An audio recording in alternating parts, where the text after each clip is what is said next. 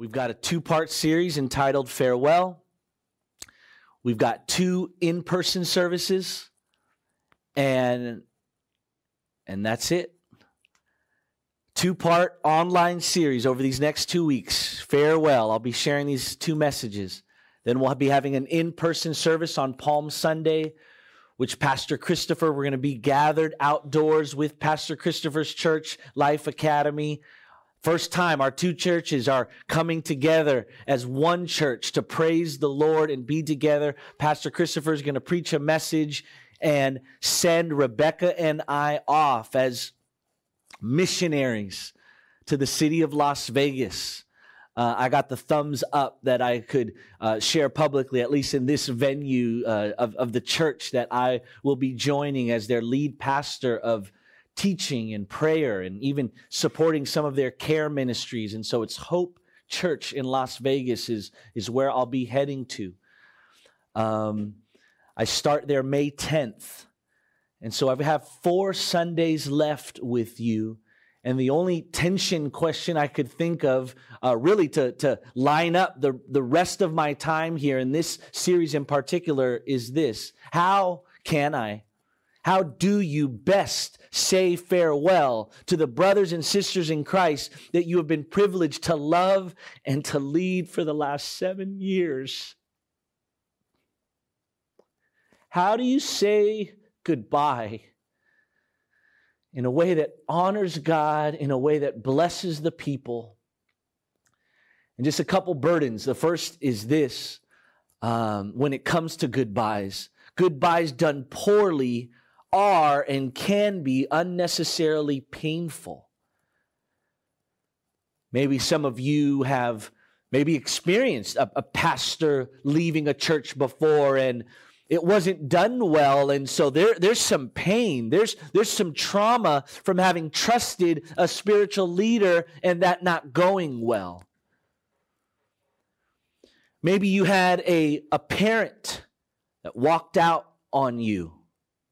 Maybe you had a teacher. Maybe you had a friend. Maybe there's a close friendship. There's been goodbyes that you've had in your life, and those are hard regardless, even when they're done well. But goodbyes done poorly add to the pain, are unnecessarily painful. And the last thing I want to do as the pastor of this church is leave in such a way that folks are hurt unnecessarily because it's not done well, or because I do not finish well, or because I do not steward well the words that I can say as I leave.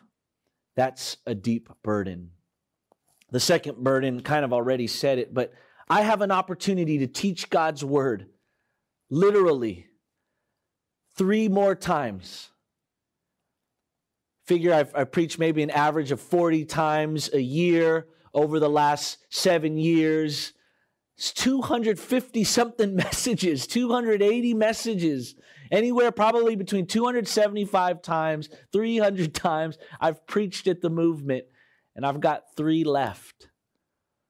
And so with those last 3, I want to be faithful to serve you. I'll be faithful to serve you, and I want to be faithful to glorify God.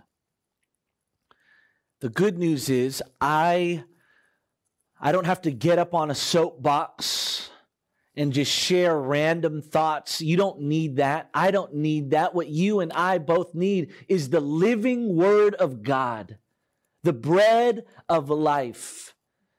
And I'm so thankful that the living Word of God has examples for us of farewells. There are examples of pastors who love their church dearly, who at one point had to leave the church that they love dearly. And we have modeled for us one way, not the only way, but one way that a pastor can say farewell to the church. And so today we are going to be in Acts 20, verses 16 through 38, a big portion of text. But you know, I wouldn't feel very good about coming up here and just, okay, what do I want to just say to the people? What do I want to say to the people? I'm so thankful for the Word of God that constrains my words. There is a constraining, there is a Bible teaching that I have been commissioned to do every single Sunday. It's not to entertain you. It's not to make you laugh. It's not to keep you interested. It is to preach and teach the Word of God in a way that helps you see Jesus is beautiful. And I'm so thankful that even in saying farewell, I get to do this primarily from the Word of God. Little bit of context, the book of Acts is part 2 to the book of Luke. Luke was a physician who wrote an account of Jesus' life. And when Jesus died, rose again, and ascended into heaven, the early church began. And we call this book, Luke, he wrote down all the events of that early church. And we call this book Acts, the activities of the apostles. And towards the end of the book of Acts, we have a man by the name of Paul, formerly known as Saul. He was literally a murderer of Christians. God saved him. He transformed his life. Saul, who would become Paul, was responsible for the explosion of Christianity in churches all around the Mediterranean rim. And one of those churches would be in the city of Ephesus, the area of modern-day Turkey. And he planted that church, started that church, and what we have today, what I'm about to read, is Paul's final words to this church that he planted in the city of Ephesus.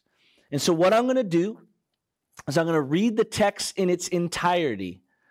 The words are going to be on the screen. You might want to follow along in your Bibles if you have it. Read the text in its entirety.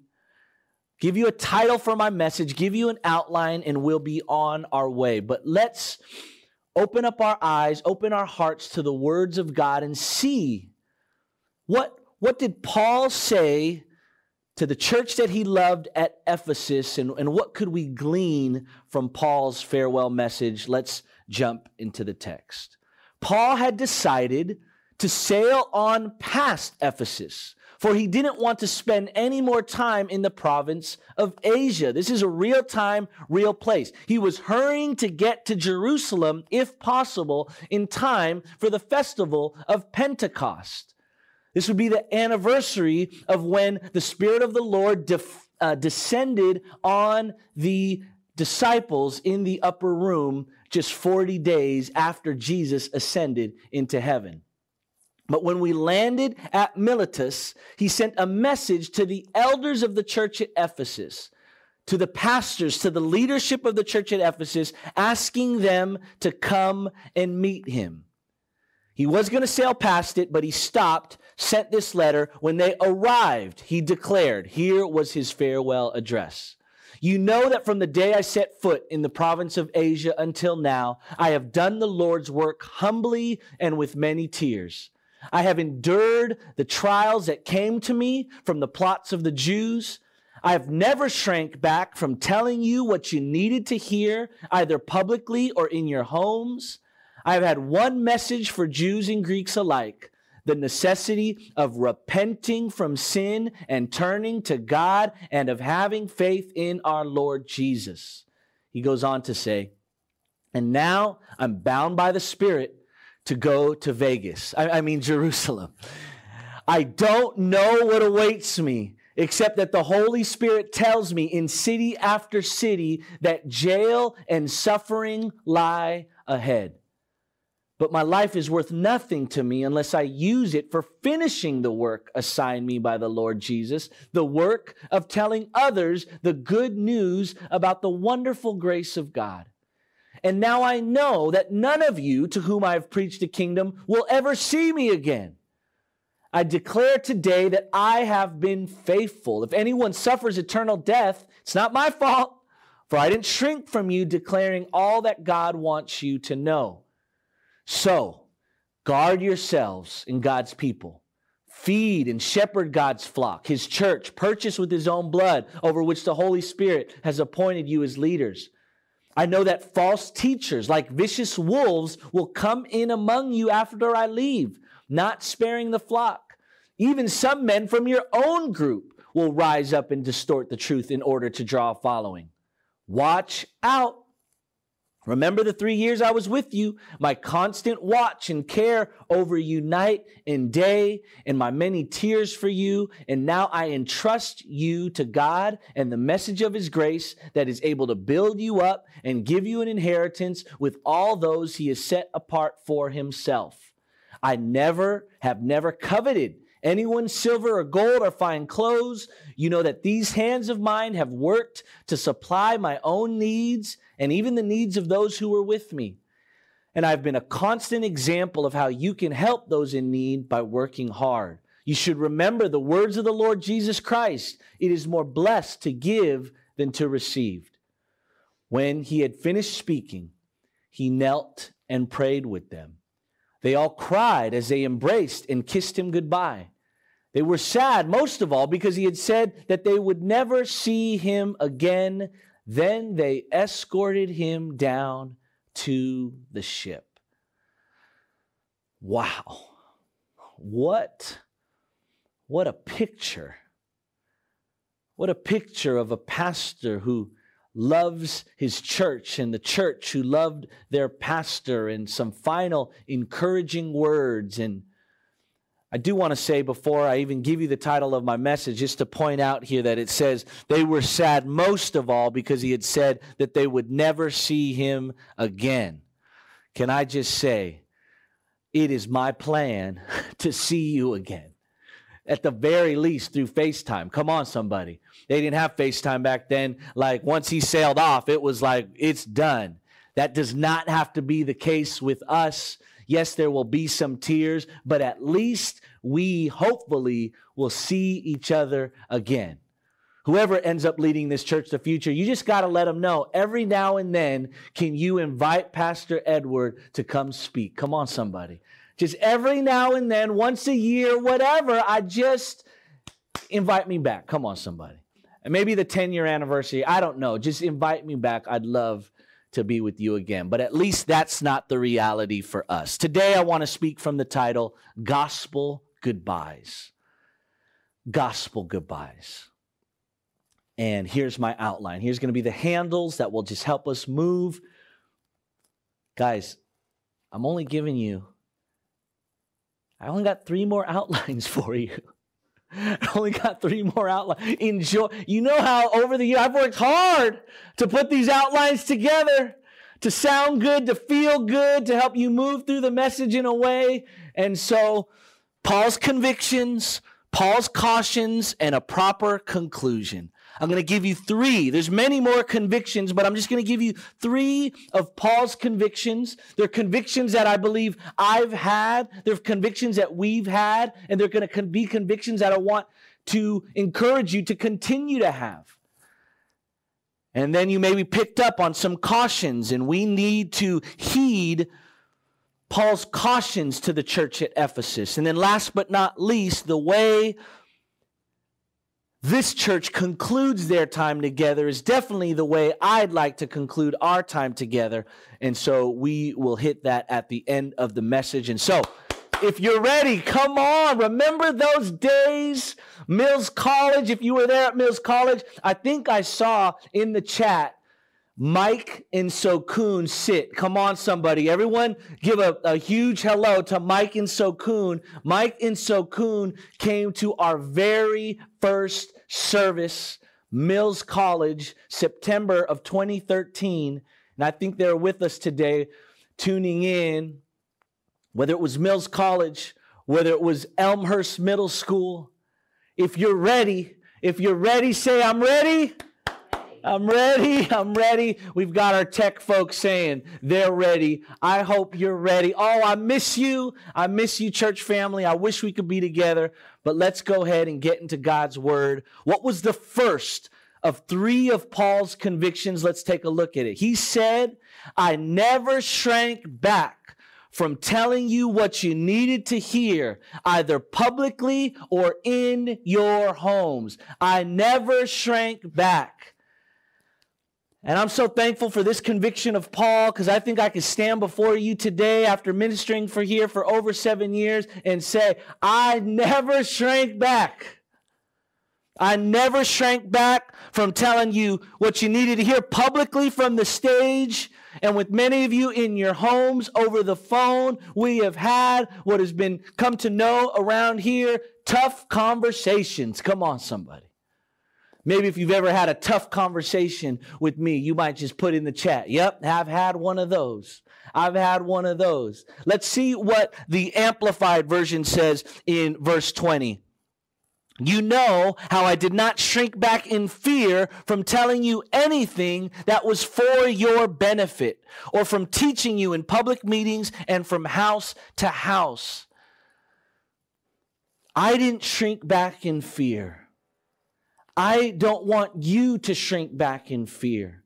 Maybe by way of testimony, a few of you would just enter into the chat, maybe one line of something that I said to you for your benefit and for your good that was challenging to you. And don't tell the whole story. You don't need to tell the whole story. But Ed said the hard thing about. Ed said the tough thing to me about, and this isn't just for whatever. I want to be encouraged by the things you say, but what do you need to be reminded of? That talk we had, that tough conversation we had. And I'm thankful that this was Paul's conviction, and I could look at this text and I could say, I did this too. What's the point? In a sentence, say what needs to be said. And I hope that continues to remain a value of the movement. Selfless transparency, where we're more about truth-telling than we are image protecting. And it's not just say what needs to be said when it's a hard word of like something sinful or something, sanctification, and here how you can become more like Christ. Saying what needs to be said is also giving honor where honor is due. Saying what needs to be said is saying, man, you are doing a great job and I see God moving in you. And so if there was a particular thing, like Paul, I didn't shrink back, but I said what would benefit from you. If there's something in particular, put that in the chat for your own reminder to encourage me and maybe to encourage the rest of the church body with some particular way that I've encouraged you over the years. Say what needs to be said. It's a conviction I had, but it's a conviction I want you to have. And so I want you to answer this question to consider. To whom do you need to have the courage to say something beneficial to? Maybe it's a hard word. Maybe it's an encouraging word. Maybe the Lord has put a conviction on your heart. I see this brother or sister in Christ, and I need to encourage them in their marriage. I need to encourage them in their singleness. I need to encourage them with their parenting. Who do you need to not shrink back in fear and say something beneficial to? Selfishly, hey, I've only got a couple messages left. I think I'm going to be able to do this just whatever. Selfishly, if you have something beneficial to say to me, please say it. Please say it. On a couple of occasions, there's been people who would encourage me, and they'll say something like, yeah, I meant to say this, or I wanted to say this, but I figured people tell you that all the time. And can you imagine if all of you just thought, people tell him that all the time, so that's why they don't say anything? And so I just want to encourage you in these last days to encourage me. If there's a way in which I've said something beneficial to you, meant something to you, I'd love to hear it while I'm alive. Come on, somebody. While I'm alive. And to those people, maybe you've got some bitterness towards me. Maybe you've got some anger towards me. Hey, say it. Give me an opportunity to apologize or tell you you're wrong. Just kidding. Maybe I don't know. But I'm just saying, just because you got a beef with me doesn't necessarily mean I did the wrong thing. But anyways. But no, let's talk about it. You don't want to, I don't want to end this season with you, and I don't think you want to end this season with me with bitterness in your heart. That's not good.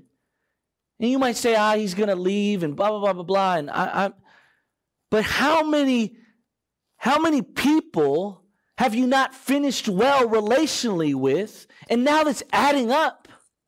You've got 20 people who you've pushed it under the rug, offense, hurt, bitterness. I don't want to be another one of those people. I want to have an open invitation to say, hey, whatever needs to be said. And I know I made a joke about being wrong. No, I'll humble myself. There's really a way I sinned against you. I want to repent. I want to ask for your forgiveness. I want to apologize. And so say what needs to be said. I never shrank back from telling you what would be beneficial to you. Let's look at the second conviction. And now I'm bound by the Spirit to go to Jerusalem. I don't know what awaits me. This is crazy. This is just like a side point. He doesn't know what awaits him. All he does know is that there's jail and suffering ahead. I don't know what's going to happen next. All I know, there's going to be affliction and pain, some versions say. And so that's really encouraging. The Holy Spirit constrains me. The Holy Spirit is calling me on to a next assignment, and all I know is there's going to be difficulty. But my life is worth nothing to me unless I use it for finishing the work assigned me by the Lord Jesus, the work of telling others the good news about the wonderful grace of God. Let's just park here for a moment. Paul's highest value, his highest self-worth was not in himself. It was not in his accolades of all the churches he had planted. It wasn't in his salvation story, his value. He said, I counted myself worth nothing to me unless the only value is to finish the assignment God had for me. What was that assignment? To tell others the good news about the wonderful grace of God. And I'm just so thankful for 7 years, 7+ years, whether it was on a stage or on camera. Prayerfully, we could all agree that this platform, and not just from my preaching, but all the other preachers as well of the Movement Church, has been leveraged to tell others the good news about the wonderful grace of God. And maybe just take a moment to think about over the years, a time you were sitting at Mills College, a time you were sitting at Elmhurst and it was freezing cold. Come on, somebody. But even in the freezing cold of Elmhurst, grace was ministered to you. Good news was ministered to you. Even though there was sin, even though you hadn't been living as holy as you ought to live, even though you have a past, under the teaching of God's word and the beauty of the cross of Jesus Christ, you experience grace. And if you experience the grace of Jesus Christ through the preaching of God's word at the Movement Church, would you just put that in the comments? I've experienced grace here. I have come to a deeper understanding not only of the holiness of God, the greatness of God, but how that great holy God through Jesus has grace for my life. That I could never out-sin God's grace for me. That God's grace always goes 10 yards further than my furthest sin can go. And when I sin even more, His grace outpaces my sin. How many of you are thankful that the grace of God outpaces the sin that we have towards God and towards others? It always goes further. And I don't know what you did this week. I don't know how disrespectful you've been to your wife. I don't know how non-sacrificial you've been to your kids. I don't know how difficult you've been on your job. I don't know how you're cheating. I don't know how you're looking at things on the internet that you shouldn't be looking at. I don't know about the addiction that you've picked up again. You know what? And frankly, not that I don't care, but under the blood of Jesus Christ, it is covered. It is paid for. You can stand boldly before the throne of God. as you confess your sin to him. He's faithful to forgive. Grace. Grace. This was a conviction of Paul. It was worth nothing. The ministry was worth nothing. I was worth nothing less the task to finish the work of preaching the good news of God's grace. What was Paul's second conviction? In summary, he valued sharing God's grace. You value your kids. You value your car.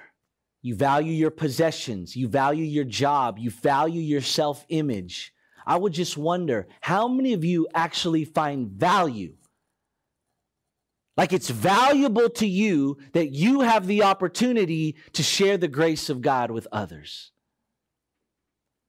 Do you see yourself as wealthy because you have the message of salvation in your back pocket, and at any given time you could share the good news of Jesus being the substitute for sin, being our reconciliation towards God, our mediator? It's a way that we can be made right with God. Do you see that as valuable? Paul said, I counted myself as worth nothing lest but the thing that was valuable was finishing the task of sharing the good news of Jesus Christ. Here's the question to consider. To whom do you need to have the conviction to share the good news of God's grace? You have grace in your pocket. It's valuable. Who do you need to share that with? Who do you need to just minister God's grace to? Who you need to minister God's news to? Who do you know who's down and out? Maybe not living how they should be living. Maybe they're not producing the fruit of the Spirit in their life like they should be, Christian or not. And maybe you could be the vessel by which God would deliver grace to them.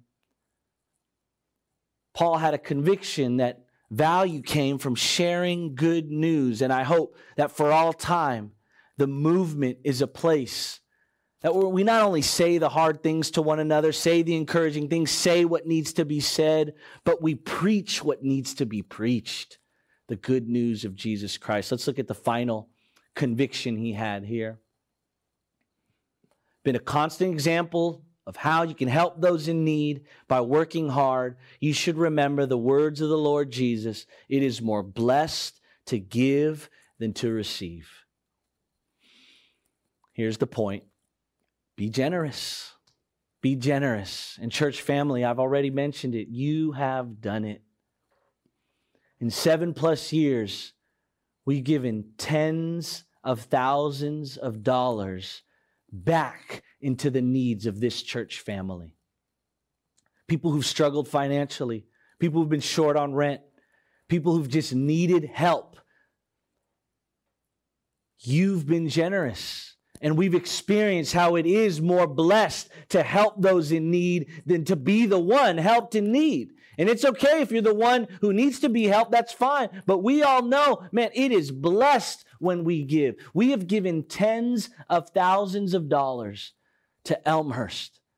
There is a school that we have blessed lavishly with financial resources, with time. And you've done that.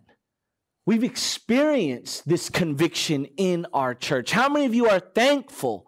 In the comments, how many of you are thankful that we are a generous church? We gave tens of thousands of dollars to Pastor Christopher in Life Church so that they could plant another community of faith. And now that church is being generous to Life Academy, another school, public school here in Oakland. It is more blessed to give than to receive.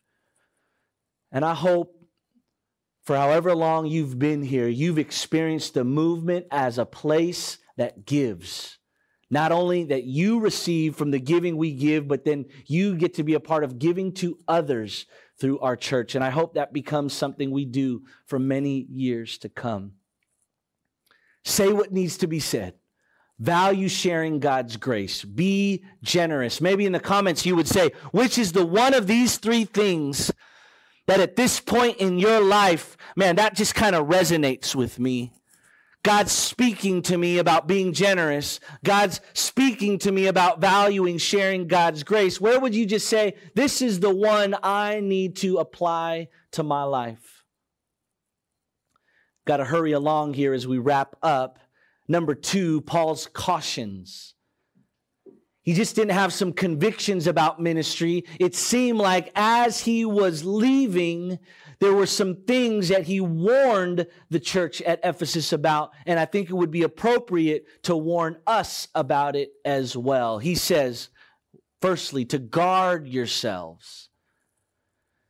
To guard yourselves and God's people, but I think the priority comes first in yourselves. Before you worry about others, before you take the speck out of someone else's eye, look at the log in your own eye, so guard yourselves. The ESV says it this way. It says to pay careful attention to yourselves. This Greek word, it's actually a ship coming near to shore. I just want you to picture for a moment the way you tend to your soul, the way you tend to your inner life. Is that something that it's like a ship that's far off the shore? I ignore it. It's way out there. My feelings of bitterness, my feelings of hurt, my feelings of confusion. I'm tired. Is it something that's far out there, or have you paid careful attention to those things and like a ship coming towards the shore, docked at the shore, you paying attention in that way? C.S. Lewis, this is a powerful quote. He says the true Christian nostril is to be continually attentive to the inner cesspool. Oh my goodness, what a sentence. Who writes a sentence like that? C.S. Lewis does. The true Christian nostril. What should be the thing you smell most? And I think if we're being honest, what we smell most is the cesspool of others.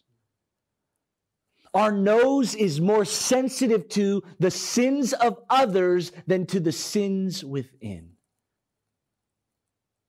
Pay careful attention to yourself. Church family, are you paying careful attention to yourself? Are you paying attention to the ways in which you're slowly drifting from God? Are you paying attention to the ways in which you're slowly drifting from community? Paying attention to the ways in which slowly but surely you're reading things and watching things and saying that's okay, it's not making that much of a difference. Pay attention. You pay attention to your impatience with others. Are you aware that you're frustrated with people often? What does that say? Or are you just, because some of us would say, does everyone else really need to change before you could have peace within? What a way to live, that we would be waiting on everyone else. Well, until my husband, until my wife, until my boyfriend, until my kids,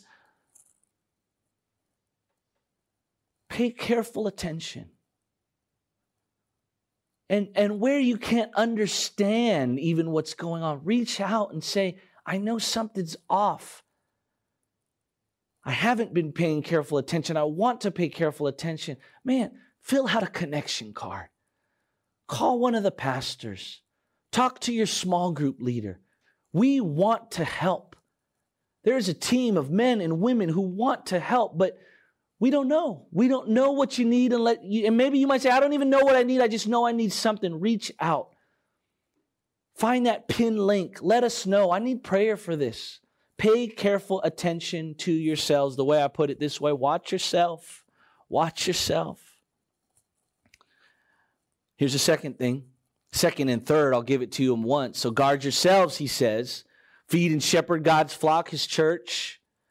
And then he says, I know that false teachers, like vicious wolves, will come in among you after I leave, not sparing the flock. Even some men from your own group will rise up and distort the truth in order to draw a following.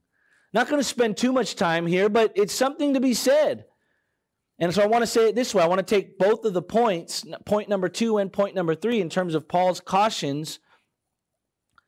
It's going to be wolves from outside who are going to come in, and then be careful that some from your own group are going to cause people to stray.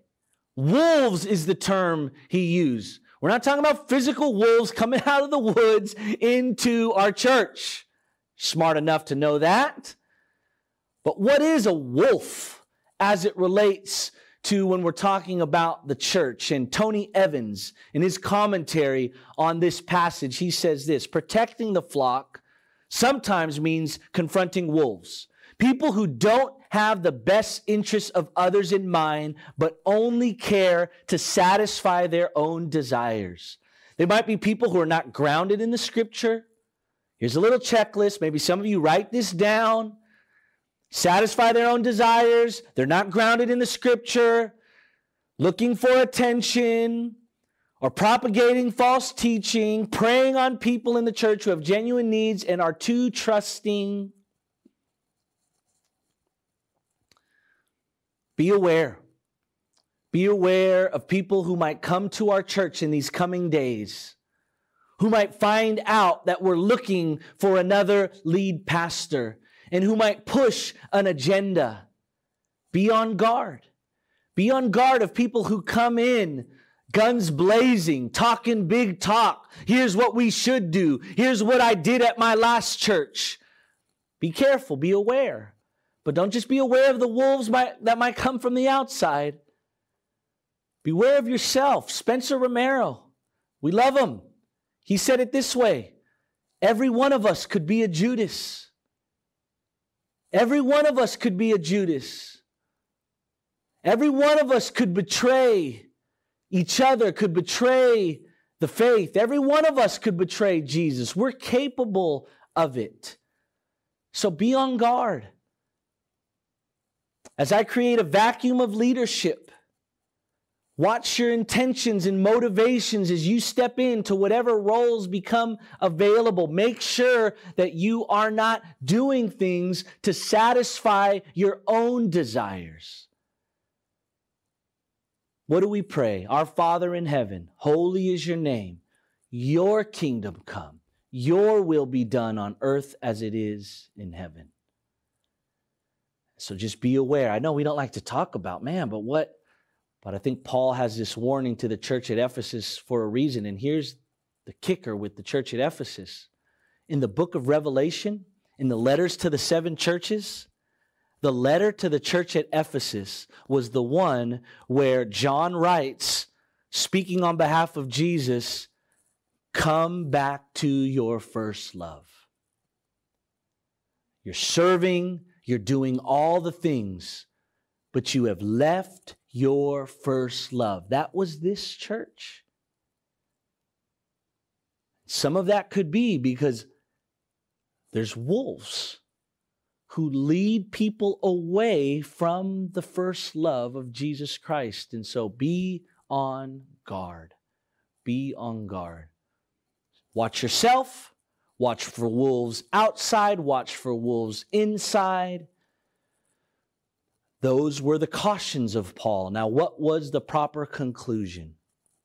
How did he end his time? You caught it probably when we read it the first time. Let's take a look. When he finally finished speaking, he knelt and prayed with them. They prayed together. Corporate prayer. Come on. Remember. We don't want to just be a church that prays. We want to be a praying church. Where our church isn't just characterized by praying prayers to open a message and close a message, to open a meeting and close a meeting. Where we don't pray prayers because we pray for the work. We understand that prayer is the work. So they knelt and they prayed. And that's what we're going to do. And that's the main to-do that I would actually give you from this message over the next 2 Mondays. Encourage you. Join me. 2 Monday nights. We haven't had an in-person prayer gathering in some time. We're going to have them right here, church office upstairs. We're going to stay socially distanced, mask. We're going to do all the things. But I'm not going to apologize for wanting to pray with my church family in person before I leave. And even if you don't want to do that, that's okay. But please don't have harsh feelings. Please don't judge us for wanting to do that. Let's not divide. Come on, let's not divide over the desire for us to have in-person prayer gatherings.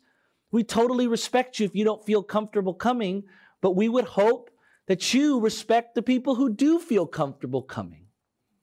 And I would just even say that as I know plans are being talked about, or even after our in-person gatherings for Palm Sunday and Easter Sunday, that we're going to be moving towards in-person gatherings and very likely outdoors. But can I just say pastorally, let's not divide over this. Let's not divide over this. The world is dividing over stuff like this, not the church. What bonds us together isn't how we respond to COVID or what we think about COVID or what we feel comfortable doing in COVID. What binds us together is that we're brothers and sisters in Jesus Christ. And in a family, in your own family, people do things different. In your own family, people respond to COVID differently. In your own family, people are more comfortable with being next to one another and some aren't. Let's respect one another for that. Honor one another for that. Not superimpose political views, not superimpose character traits on whether or not someone wants to gather to pray or gather to worship. Because the enemy wants to divide us through those things. Come on, somebody. Someone in those comments right now, say amen. If you're committed to not dividing over this, say amen. Not going to divide over this. And look, I'll say this. If in-person gathering, socially distanced, mask, all that stuff, like it violates the deepest part of your conscience, like you feel like, man, these people they don't love their neighbor or whatever, that's fine. Then maybe you would go to another church. And I'm not trying to get anyone out. I'm just saying, like, then go to a church who's committed to not meeting for a longer period of time. I don't know. I'm not trying to be funny. I'm just saying, like, the Movement Church, in the way that we're going to go about gathering in the future, might not be for everybody. And we want to be sensitive and gentle and all those things. Man, I hope you know, just so you know, there's so many churches gathering, not just all around the country, we know whatever, but in the Bay Area. There are many churches that are gathering in person, and we are being as sensitive to and aware of and doing our best to navigate this. So just so you know, I mean, we're kind of even late to the game as it relates to in-person gatherings. And so, man, I hate the fact that I need to spend the time saying this, but we've just seen the division in the Church of Jesus Christ over things like this. So, for whoever does feel comfortable, tomorrow, 7 p.m., let's pray. And then, finally, Paspalooza, the 26th, getting together just to celebrate, to honor, to remember. And once again, this is an in-person event. And I know some of you are like, well, I'm just not going. And we honor you for that. That's fine. But I'm sorry, from the last time that I'm here, I would love to see some people in person, socially distanced, mask, whatever, and celebrate with my church family. And hopefully you could just respect that. And if you don't want to come to something like this, maybe you know, we get together for a dinner off to the side, a Zoom meeting, whatever's comfortable for you. But I'm looking forward to this time. Palm Sundays, the send-off Sunday, like I said, Easter Sunday, these are in-person services. And folks, this is it. And then Easter Sunday will be my last Sunday. And then the best days of the Movement Church will be ahead. The best days of the Movement Church will be ahead. Let me point you to Jesus as we close. Let me point you to Jesus. Paul says, my life is worth nothing to me unless I use it for finishing the work assigned to me by the Lord Jesus. Paul had this desire, this conviction about finishing the work. Hopefully, I can be a small example finishing the work that God assigned me to do here at the movement. As I reflect over these last couple of weeks, and I got to just tell you, I've grieved. I think those first couple months of leading the church through all of this, it was like, okay, I just got to get the pieces in place to make sure. Last 2 weeks for me, church family, have been hard.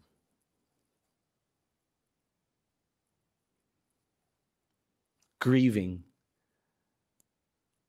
leaving a church that I've invested my heart and soul into for these 7 years. Handing it over to people I love and who I know are going to do great, but it killed me to not be a part of that membership meeting.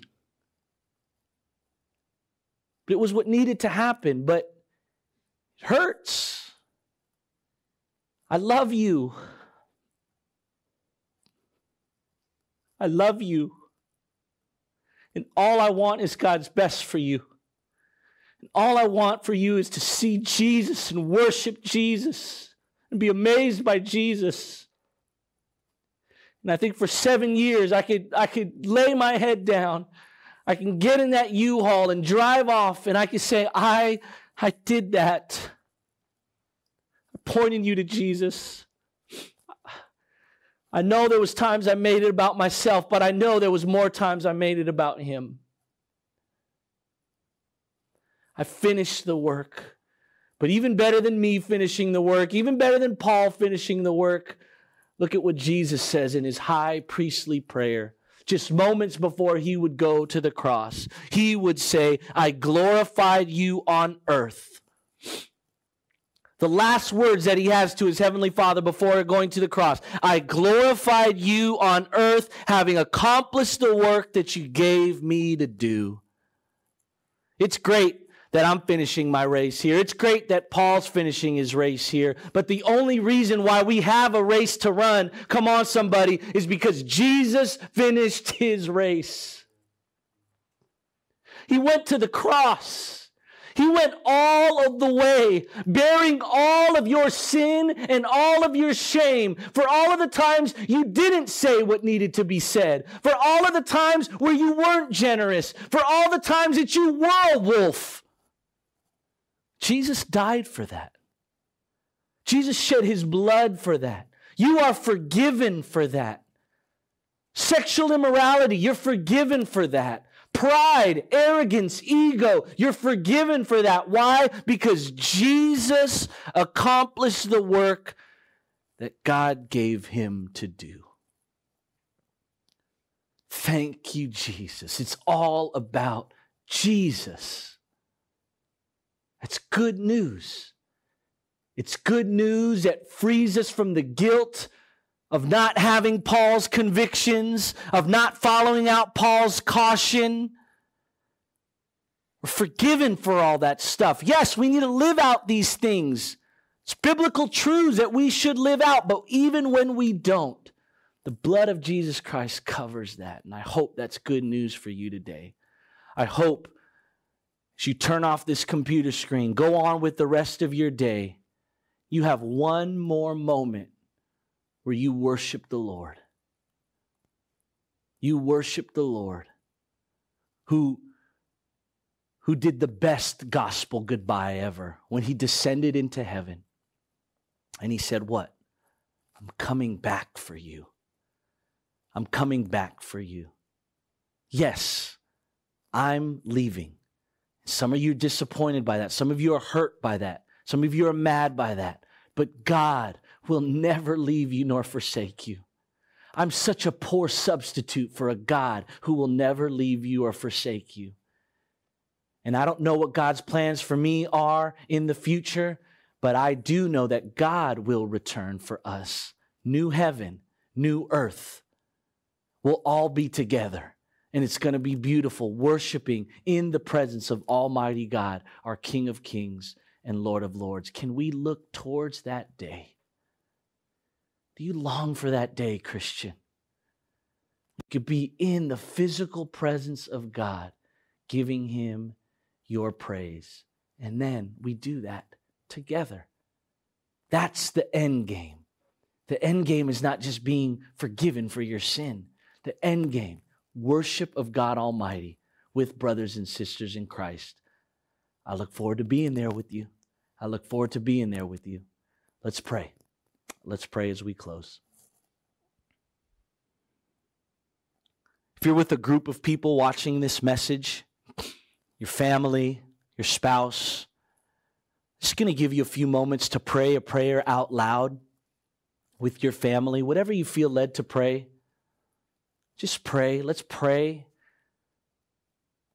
If you're all by yourself, I'd encourage you. I know it might seem weird, but pray a prayer out loud to God now. Whatever you feel led to pray.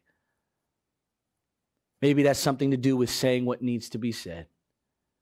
Maybe it has something to do with sharing the good news, with being generous, watching yourself and your life closely. Whatever it is, let's just spend some time. Just going to give a few moments of silence, and then I'll pray for us to close.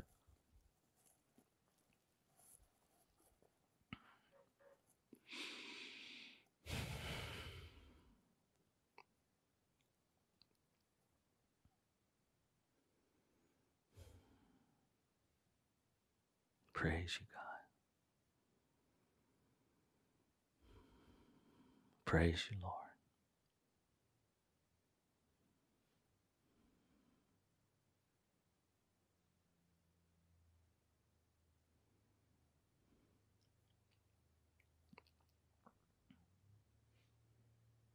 Lord, we love you. We love you, and I thank you for my church family. I can't see them right now. I can't see them, Lord, but I feel your presence amongst us. I feel your Spirit, Lord, just bonding us together. I feel your Spirit, Lord, giving us a peace that surpasses all understanding. Lord, I feel your Spirit doing only what your Spirit can do in our hearts right now, Lord. I thank you, Lord, that you're greater. Thank you that you're powerful. God, help us. Help us to say what needs to be said. Help us to value sharing the good news. Help us to be generous. Help us to watch ourselves. Help us to be aware of wolves that might come in and lead people astray, Lord. Help us, help us, help us. And when we fail, Lord, help us see Jesus. Help us see that he finished the work. The ultimate work, living the perfect life that we could never live, dying the gruesome death, experiencing separation from you that we should have to experience, raising from the dead, Lord. Remind us of the gospel so that we could worship you and look forward to that day when we do it all together in person. No socially distance necessary. New heaven, new earth before the King of Kings and Lord of Lords. We pray all this in Jesus' name. Amen. Amen. Amen.